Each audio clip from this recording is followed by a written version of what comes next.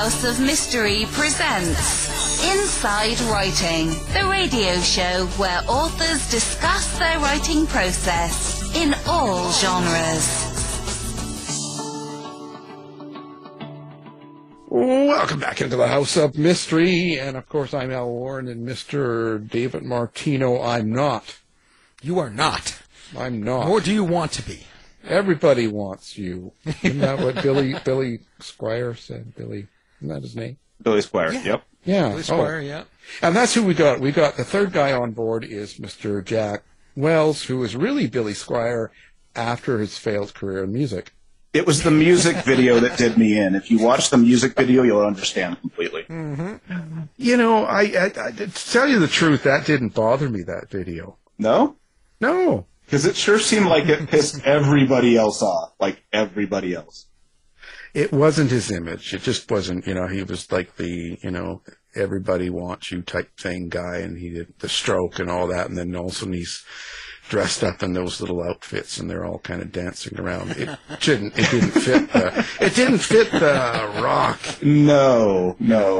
He's opening for like the Scorpions, and it just sort of, well, that doesn't work. Yeah, that guy is not a rock god. Nope, not him. No. So that's why it just sort of. But I think the music was fine. The songs were fine, and songs are great.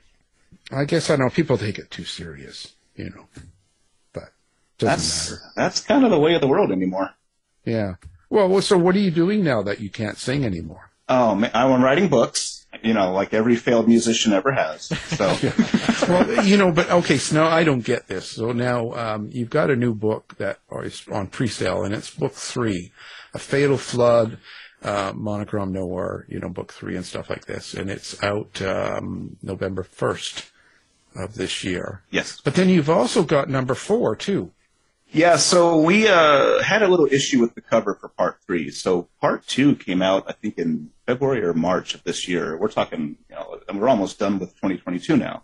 I never wanted this big of a gap between 2 and 3. As a serialized series, you don't want to go too long, because then you're going to alienate your audience as they forget what happened in Part 2. They move on to other books, other series, and you're kind of left in the dust.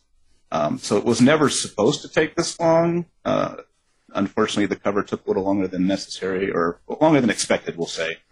And now that we're here and I have both covers, the publisher and I were like, you know what? Let's just press and get this out to everybody who's been patiently waiting, so that way they only have to wait a month for Part 4. And I'm all in. I think that's great. Yeah, because that's November 1st, December 1st is Part 4. So, Yep.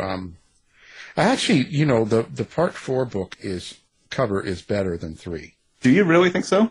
Yeah.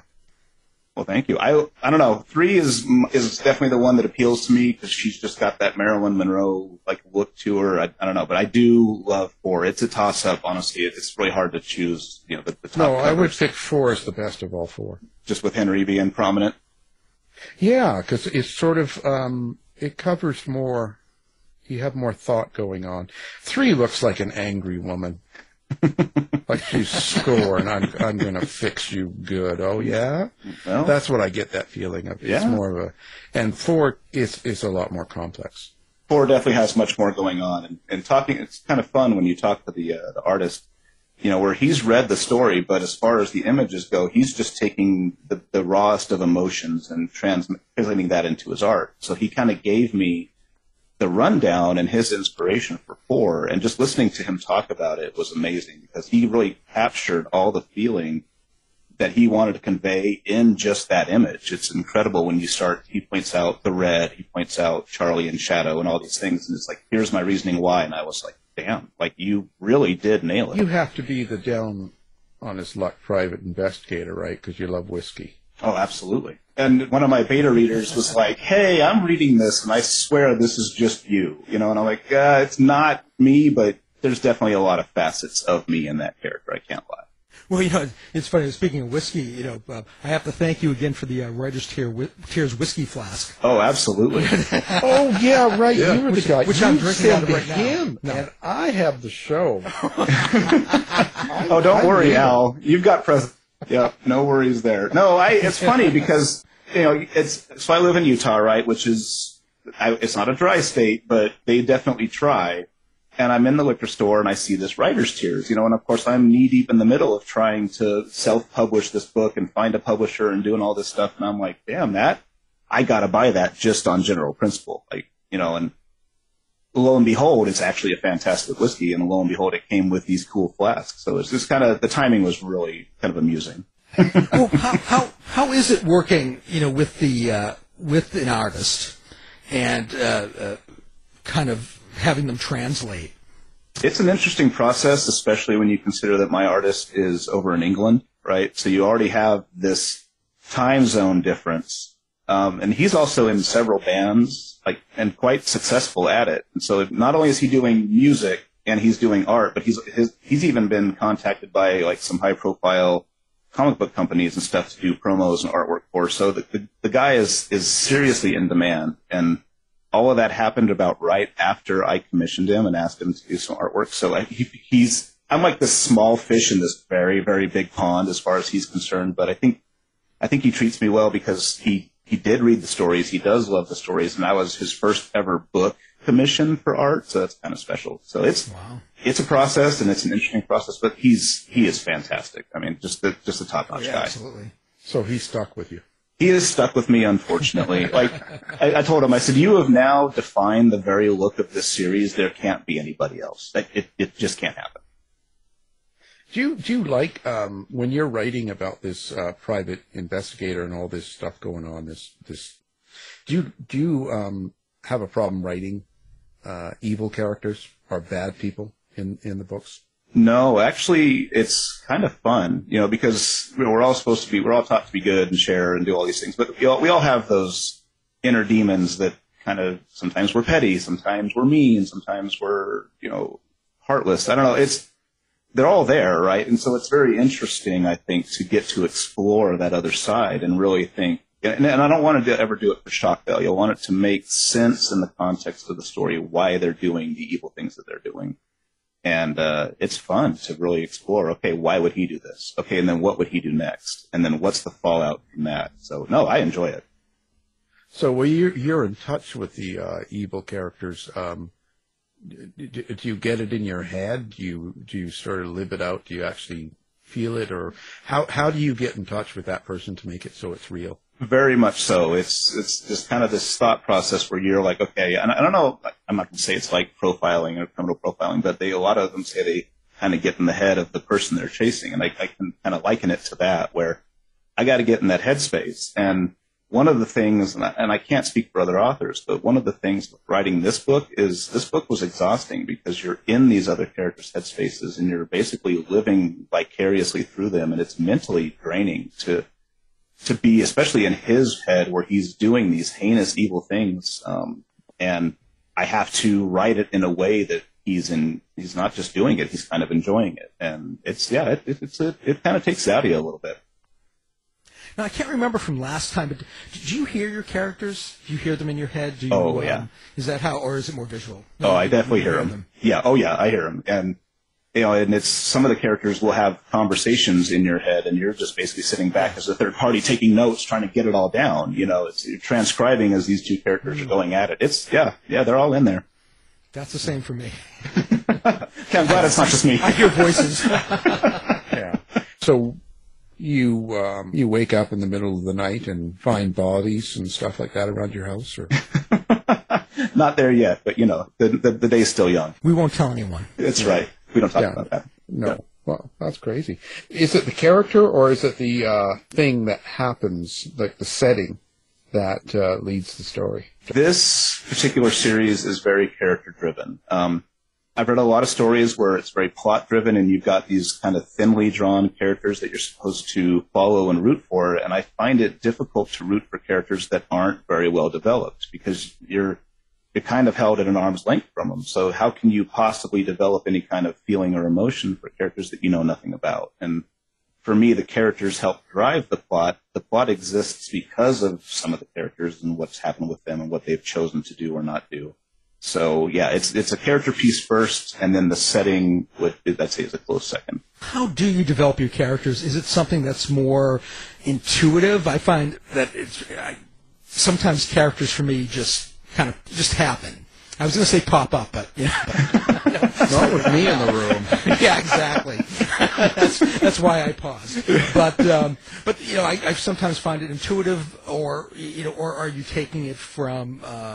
I don't want to copy Al by saying people you meet and stuff, but I'm just curious, whether it's a lot of research or it's a lot of more intuitive in how you develop. So one of my beta readers, and I love her for this, because she messaged me the other day and said, "Hey, I just finished part 4." She's reading way in advance, and said, "I think, based on these couple of lines, I think I see what you're doing here. I think I see some subtext here about who these characters are stand-ins for and homages to."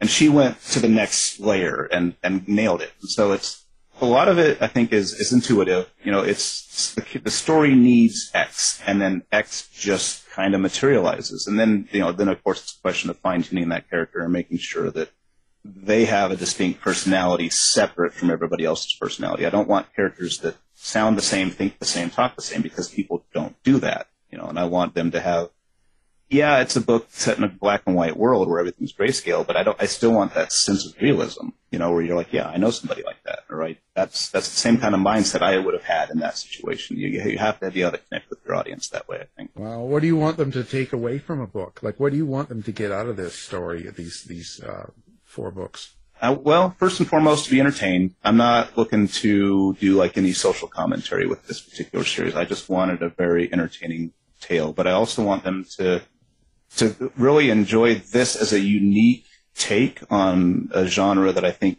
anymore is kind of underrepresented, or if it is represented, a lot of people harken back to just the same old time periods that we're used to noir being from. And I think it's important to break from that a little bit and say, okay, yeah, this guy's not Stephen King, but hey, this was a unique take on something that I thought was a tired genre, So yeah, I want them to be entertained, and I want them to be just really kind of in love with the setting and the characters. I think the characters make the story, and they're the best part of it, I think. So I want them to really enjoy the characters and think about those characters even after they close the book. What is it exactly about noir that you want it to change, or what is it that you're sort of saying there? What do you mean? Like, what's this got that hasn't?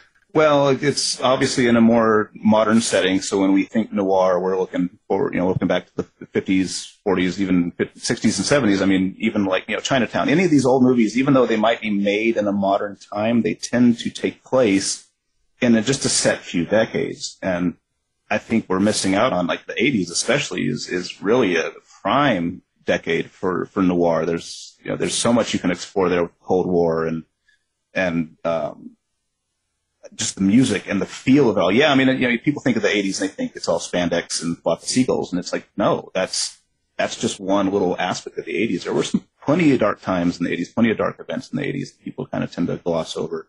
I also wanted to make it a little more, I don't want to say feminist, but at the same time, I wanted women to have a more prominent role other than just the object of desire and other than just the femme fatale, because let's face it, a lot of the old noir, that was their role. And I think, especially in modern times, that's unacceptable. We need to be a little more accepting and open, and try to have people of color. As I explore this series further, I want to be inclusive for sexuality and in religion and all these things that, I think we need as a society to be very cognizant of and compassionate about. I want those in there. And noir in general was very, very, I won't say black and white, but it was very kind of white-centric, and so it was kind of a little narrow-minded, if you will, and it's like, yeah, there's no place for that anymore. I wanted to broaden those horizons a bit. How many are you going to do? Like, because this is always interesting to me when someone has a series like this, and so this is book 3 and 4 coming out. So, is this the end of it, or do you know? So, when I thought this story up, like almost 4 years ago now, I had a definitive ending in mind, but at the same time, the story was just Henry. It was just colorless babies, and it was just the killer. That was it. And then during the writing, Charlie, the other main character, kind of wormed her way into the story. And so now, with 4, it's the end of this arc, but it will continue later on down the road where it's going to be more Charlie-centric, where she kind of takes center stage, and I have a couple more books planned for her. It's like a spin-off. Yes, exactly. Yes, it is. The Jeffersons. It's a Yep. spin-off. Yep. Oh, only old people know that. No, I watched that show religiously. I remember. So did you have already all 4 books in mind and know what you were going to do with this story, or was this something that comes to you in the middle of the night?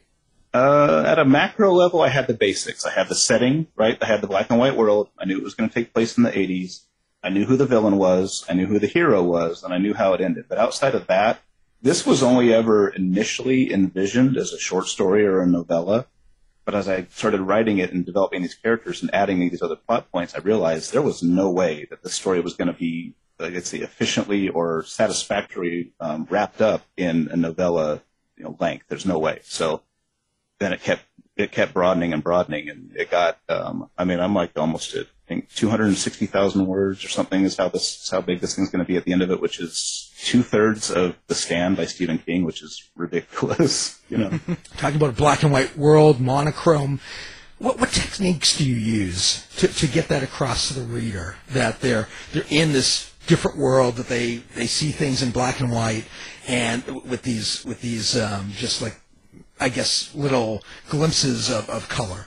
It's funny because we're also doing this Monoverse collection where we're inviting other authors to submit short stories that are either in my same universe or kind of inspired by it, and to write black and white stories, if you will. And it's one of those things that we talk about all the time, how difficult it is as a writer to go into something and knowingly have to remove one of the main descriptors that you're going to use in any book, which is color. So it's a kind of a process. It's a challenge. You have to find every possible way to say black, white, and gray. There's only so many adjectives. There's only so many synonyms that you can use, and so you have to use those in creative ways. And every now and again, just not often, but every once in a while, you have to reiterate that this is a monochromatic world. I mean, people get it, and they know that when they read the synopsis, but when you start reading through the books, at some point, you kind of forget. Like you go back to your traditional mindset of, hey, this is color. It's like, no, we're still in a black and white world. So you have to kind of inject that every now and again into the story. But a lot of it is you just have to be really descriptive without being excessively descriptive. If you can't use color, you have to be able to describe it in other ways that is interesting to the reader. So what's the hardest thing about writing this book series? The time, devoting the time to it. I think we talked last time that I've mentioned it before, where I do guerrilla writing. It's like guerrilla warfare, but it's guerrilla writing where I work a day job. I mean, I'm working 55 hours a week. I've got kids. I've got kid activities and, all these things. So I write wherever I can, whenever I can. So honestly, finding the time to just devote to it has been probably the most difficult part. Yeah. Is there a particular character or person in the book that you found it to be most difficult to write? Yes, Charlie. She's 19, and I've never been a teenage girl. So I was trying to get in that mindset of not only a teenage girl, but also a teenage girl back in 1986, where I was like 10 years old. And I fondly remember the 80s, but I was not a teenager in the 80s. So it's really difficult, I think, to really nail that character in a convincing way so she doesn't seem like just a man with female characteristics. I'm trying to write her as a woman, so it's that was a challenge. So what did you do? Did you dress up like a woman and kind of go around and like do that whole thing? Or I what? can neither confirm nor deny. No, it's no, but you watch movies, and it's you never want to take movies as fact, but at the same time, they do mimic reality. So you watch movies, you read books, and then honestly, I've got some great female beta readers where I'm like, hey, let me bounce this idea off you. I think it's X, and they're like, no, that doesn't make any sense. It would be Y, and I'm like, oh, great. Well, thank you. I wouldn't have known that as a man. I wouldn't have known that. So I asked, Yeah. You have to be careful, Well, I don't ever want to insult anybody or anything or come across as demeaning. I want these characters to be believable. I don't want them to resonate with somebody. So where do you see yourself going now after this? Ooh. I mean, you're going to do the spin-off and that, but what are you going to go in a different direction, or are you going to get continue on in kind of this noir sort of setting? No, it's a good question because, to be honest with you, I don't read a lot of mystery. I mean, I don't I don't dislike it, and I love the old noir movies and some of the old noir books, but they're not my main go-to. I'm more of a science fiction, fantasy, kind of horror kind of guy. So the fact that my first ever real novel was a noir mystery thriller was kind of strange to me. So I do want to at some point go more towards my favorite genres. I am writing a couple of scary or spooky, if you will, short stories. I'm in a collection that just came out from Last Waltz, which is all Gothic tales, which was fun. So I wrote those very much in the vein of, or my contributions very much in the vein of Dickens and like Edgar Allan Poe, with that same kind of prose and stuff. So I don't want to be pigeonholed into just this, thriller mystery genre. I do want to explore some other stuff. I do have some science fiction ideas. I don't know if I'll ever get to them, or at least not anytime soon, but I do want to get there at some point, because I think it's good to branch out. It's a challenge too. Would you ever move these characters into the 90s? Yes. So good question, Dave, because actually I'm thinking about it, right? I'm like, okay, at some point in time when I go to Charlie's spinoff, do I want to have her, do I want to pick up the next day right after part 4 ends? And I don't think I do. I think I want to push it down the road a little where she's a little established and she's older and maybe she's a little more hardened and stuff. And so to be honest with you, I have really been toying around with the early 90s. So how do you kind of classify this writing, because it's almost mystery detective noir, but it's also science fiction in a way? Yeah, and there is, right? So there's a little bit of science fiction elements to it. There's a little bit of fantasy or supernatural elements to it. But I think one of the beta readers called it magical realism. And I really like that term, because if you say science fiction, if you say fantasy, then people automatically have an idea in their head of what that means. And they're like, oh, spaceships and, unicorns and dragons. No, none of that stuff. Is there a little element of time travel? Yes, there is. And that's the science fiction element. Is there a little bit of the supernatural angle with Charlie and the blood and some of the other abilities we have? Yeah, that's more the fantasy that I'm doing. So I'm not going to lie, this book's kind of hard to market because it's not a straight up mystery. So if I had to say anything, I'd say it's a supernatural thriller with some, I don't know. It's hard to market. I'm not going to lie. Yeah, because that is kind of unusual. But I think a lot of books are becoming more that way. They're becoming more, they have a lot of different genres inside of them.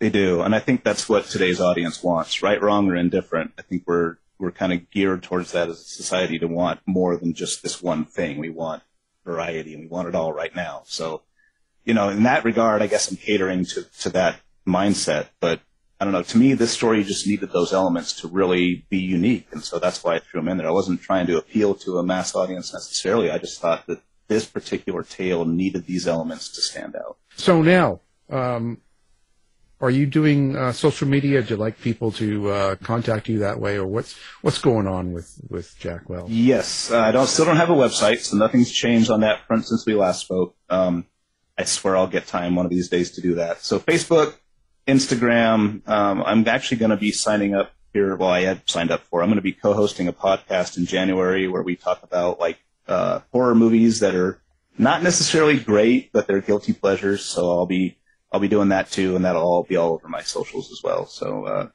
Instagram, Facebook would be a fantastic way to get a hold of me. And if anybody wants to, please do. I'd love to answer any questions. Well, fantastic. And, we'll put that up, what we can, on the website. We'll put your books up with their links and stuff like that. And I guess your Grindr account too. Yeah, I had to cancel Tinder. It was getting a little hot, so. Yeah, too busy. Yeah. Well, anyway, we're talking about Monochrome Noir, and we're talking about Book 3, The Fatal Flood, which comes out November 1st, and Book 4, A Drowning Man, which comes out December 1st. And Mr. Jack Wells is the writer and our guest. Thank you for being here. Hey, thanks for having me. Thanks, Jack. You've been listening to the House of Mystery radio show. To find out more about our guests, hosts, or shows, go to www.houseofmystery.com. Show's over for now. Was it as good for you as it was for me? Yeah. Good night. This has been a production of Something Weird Media. I'll be back.